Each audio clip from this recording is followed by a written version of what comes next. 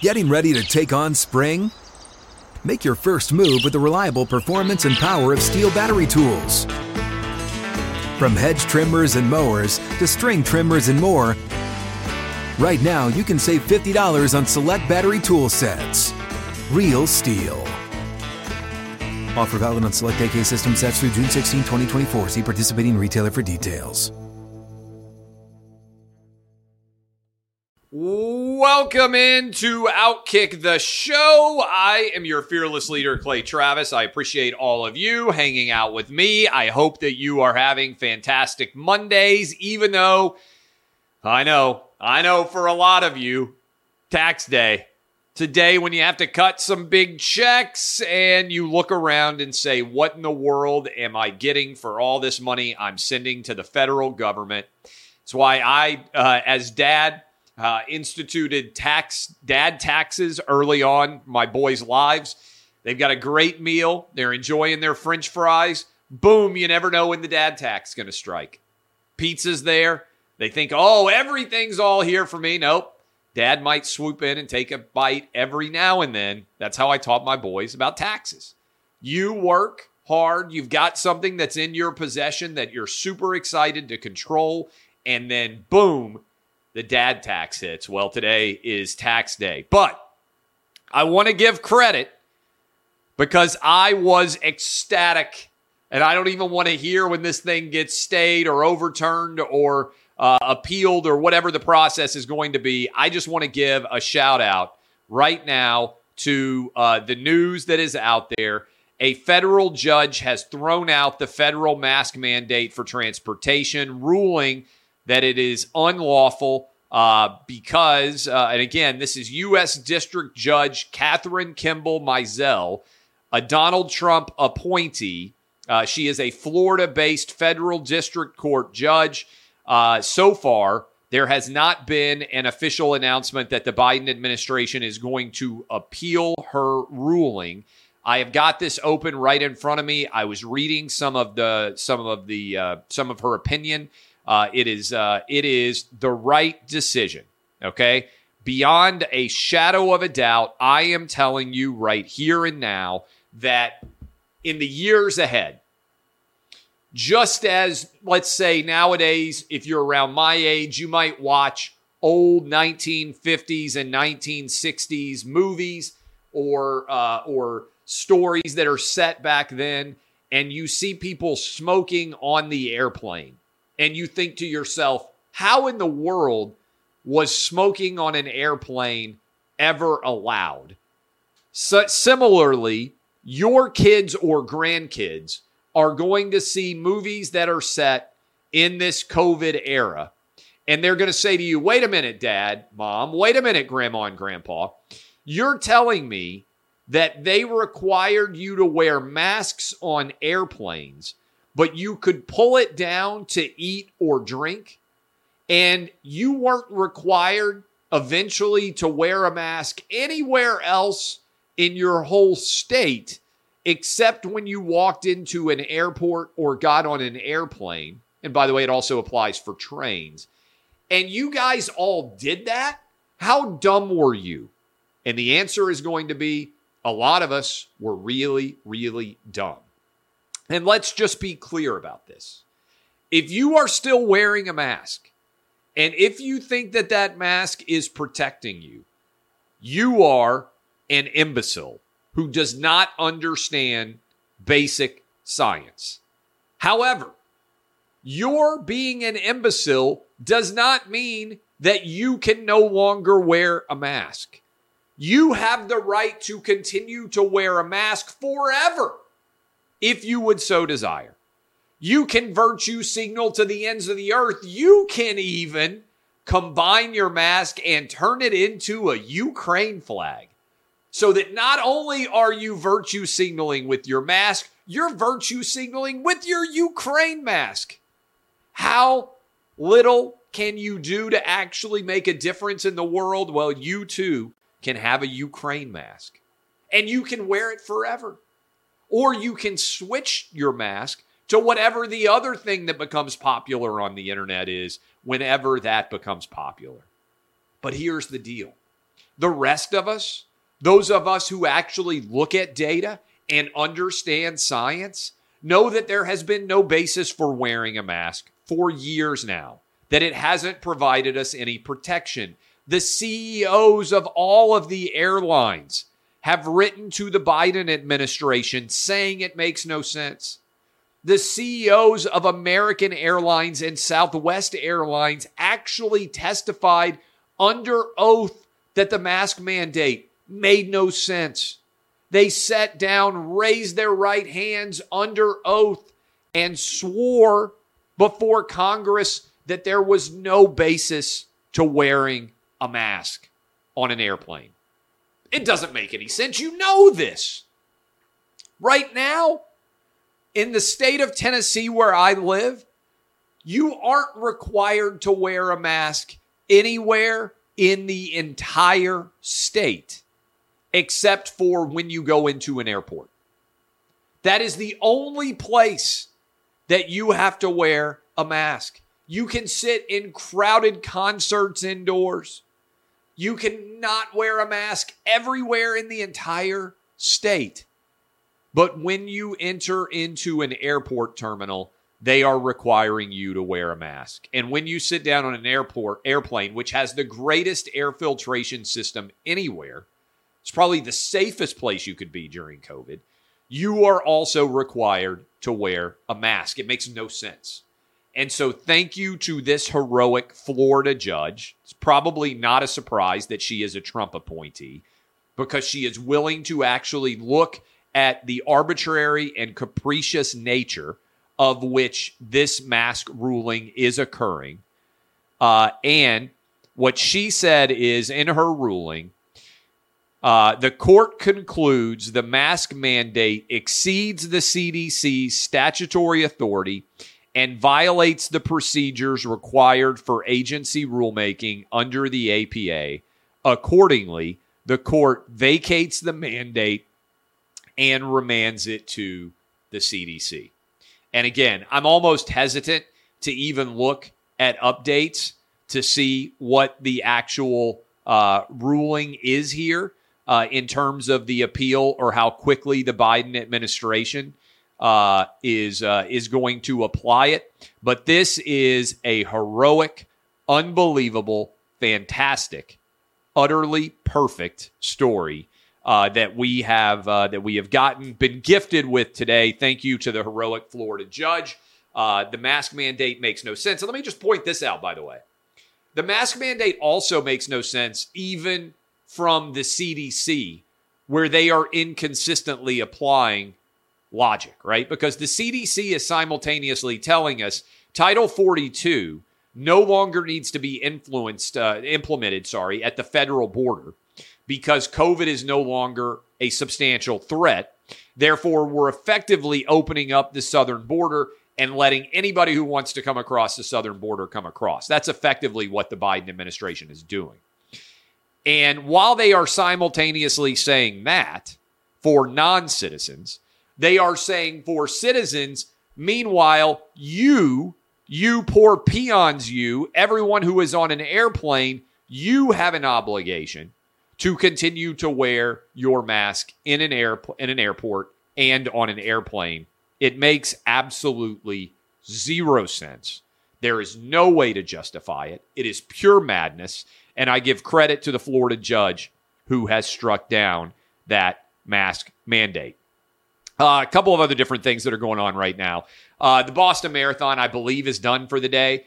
I 100 billion% disagree with their decision to not allow Russian and Belarusian runners to compete in the Boston Marathon. This is nonsense. First of all, we don't know what those runners actually think about the invasion of Ukraine, and they have no influence, arguably, at all over the decisions that are being made by Vladimir Putin. So why should you hold them responsible for the decisions that are being made by their government? Plus, they aren't representing the country, right? There's a little bit of a different argument you could make if it is FIFA, if it's the International Olympic Committee. If you are the representative of a government, then that becomes a more challenging decision, I think, right? And in fact, I said, hey, I don't think we should have gone to Beijing and bent the knee and allowed Beijing to host the 2021 or whatever it was, 2022, I guess, right? 2022 Olympics. I don't think that was the right decision. And that is based on it being an official state action. The country is making that choice.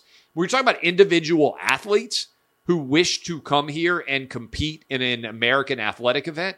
I don't think that's right. I think it was a poor move by the Boston Marathon.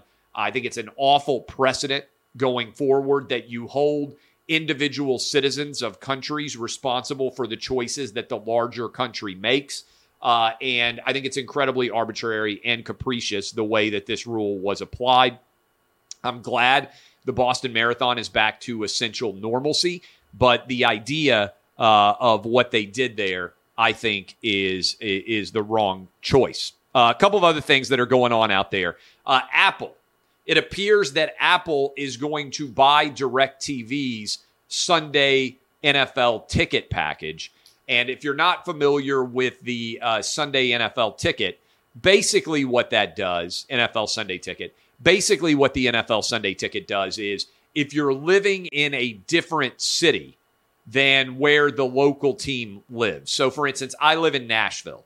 Every Sunday, we're going to get the Tennessee Titans game, even if you're not a Titans fan. So if you live here and you're a Falcons fan, or you live here and you're a Dallas Cowboy fan, or you live in San Francisco and you're a big Buffalo Bills fan, you're going to get the local team in all those markets. So in order to watch at home, by and large, you need the NFL Sunday ticket. And most of the time, you have needed, in order to have somewhat close to live streaming, you've needed the DirecTV NFL Sunday ticket. Now, you can watch the NFL Red Zone, places where they go and show you scoring, but you're not able to watch your favorite team. You might have to go to a sports bar or whatever that might be.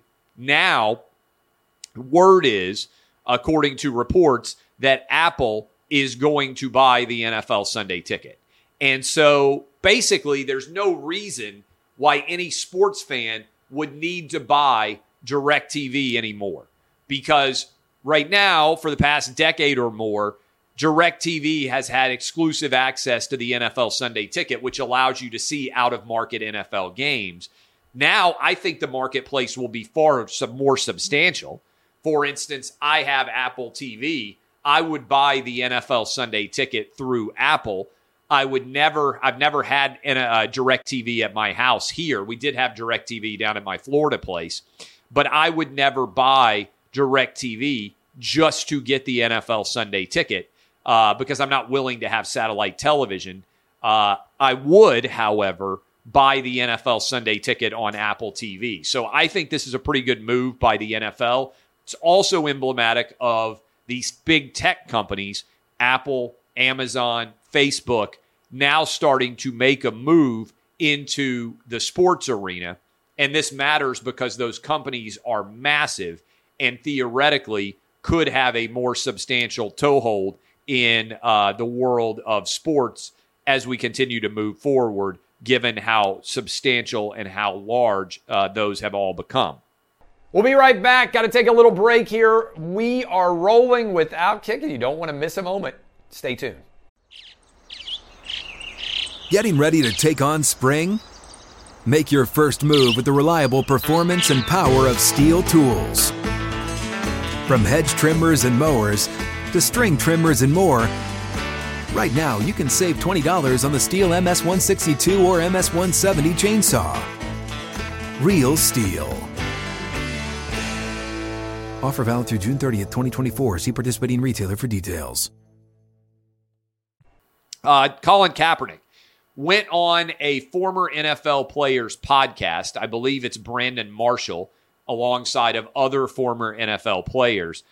He went on and begged for an NFL job as a backup. Colin Kaepernick did. Now, this comes just 6 months after Colin Kaepernick equated the NFL with slavery in his Netflix special. He's begging for a job. I believe he even said he would be willing to work as a backup. I don't really have any problem with Colin Kaepernick getting a job, but I wonder why his tune has changed so substantially in such short order. Why is he suddenly saying, I'm willing to work as a backup? Is his money vanishing? Does he need money? Is his relevance and influence plummeting? What is going on that Colin Kaepernick is suddenly begging so aggressively for a backup job in the NFL? And I kind of welcome it because his martyrdom is over. Colin Kaepernick doesn't matter anymore if he's standing on a sideline holding a clipboard, not even good enough to be a starting quarterback in the NFL, which is where I think his skill set would be. So what in the world is he trying to gain here? It doesn't really logically add up, the situation, the arguments that he's putting himself out there for. But again, in the space of 6 months, he's gone from arguing the NFL is modern day slavery to begging for a job. I guess he wants to be a slave again.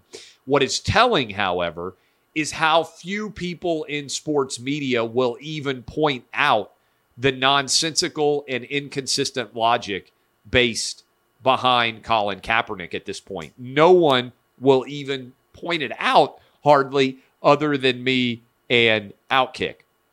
Over the weekend, speaking of football, I was down in Birmingham, met a lot of listeners, a lot of viewers, a lot of Outkick fans down there, and the USFL made its debut. Entertaining game between Birmingham and New Jersey, two old school USFL games. Lots of fantastic work being done by Fox and NBC people. Over 3 million people watched the debut of the USFL, which went head-to-head against the NBA playoffs. And that was a heck of a debut. Decent crowd, even though the weather wasn't ideal for Birmingham for the Stallions game there. Birmingham wins late 28-24. And I actually think this version of spring football, I've been a long-time proponent that spring football could make sense. I actually think the way this business is modeled, Fox owns the entire USFL. So it is a different model than has existed in the past for spring football, meaning with Fox owning the entirety of the USFL, they can put on, in partnership with NBC, all of these games. They're locating them all in Birmingham, so they don't have to worry about the expense of having 8 different stadiums of traveling teams all over the country. Makes it way more efficient. Now they're moving the playoffs to Ohio, to Canton, for where the Hall of Fame stadium is. But I'm optimistic, as I have been for a long time, that there is a market and remains a market for spring football, given the competition going on with Major League Baseball and with the NBA playoffs. I think people like football enough that if the quality of play is fairly solid, that there will be a lot of people who are willing to watch and consume this spring football league. Good game. I watched the end of it between the Boston Celtics and the Brooklyn Nets going on right now in Boston. It's a 2-7 matchup in the East. And Kyrie Irving hit a big three that it looked like was potentially going to win the game until Jason Tatum hit a layup essentially at the buzzer. And after the game, Kyrie Irving was asked about why he was throwing up birds sometimes at Boston Celtics fans. I am a Kyrie Irving fan now because he refused to get the COVID shot, which was totally unnecessary for anyone in his age range based on their overall health. And he stuck to his guns until New York City blinked and allowed him to return to the court. And by the way, we should mention that I saw where the Broadway plays, they've evidently been holding out all the way up until May 1st. They've been demanding that people show proof of COVID shots in order to be able to attend a Broadway play, while they are going to maintain mask mandates, which is crazy for Broadway plays. Given the fact, as we were talking about on the Clay and Buck show, that pretty much everybody going to a Broadway play is going out to dinner or drinks either before or after that play. So the idea that you're somehow in danger in a theater in a way that you wouldn't be in danger at dinner or in a bar or restaurant never has made any sense at all. But what I believe is interesting here is I'm going to support Kyrie to the bitter end now because he was right, in my opinion, on the COVID shot. But Kyrie and Boston have a star-crossed relationship. Celtics fans, not fans of Kyrie Irving. And he threw up a bird to them during the course of the game. And I don't really have a problem with this. I understand some people are like, oh, he should be the bigger man. He shouldn't pay attention. But if they're going to be coming after him, I don't really have a problem with him letting the fans know that he really doesn't like them occasionally. Now, I also understand why the NBA might have to fine him for what he did, but Kyrie certainly is not concerned with fines. If he were, he would have gotten the COVID shot a long time ago. And I actually think it makes it more entertaining when you know that a player truly doesn't like the city that he's competing against, because a lot of times guys will fake it or they just don't care because they make so much money. To me, this is a Kyrie versus the Celtics is a pretty great rivalry. And that was a really entertaining first-round game. It was the most entertaining first-round game in the entirety of the NBA. I didn't watch a lot of them because a lot of them were blowouts, but I watched the end of that game. Finally, if you haven't been paying attention, this battle that is going on right now, which is significant, between Elon Musk and Twitter, is the biggest battle over the First Amendment that I believe exists right now going on anywhere in the world of the United States, and it's kind of brought everything to a head.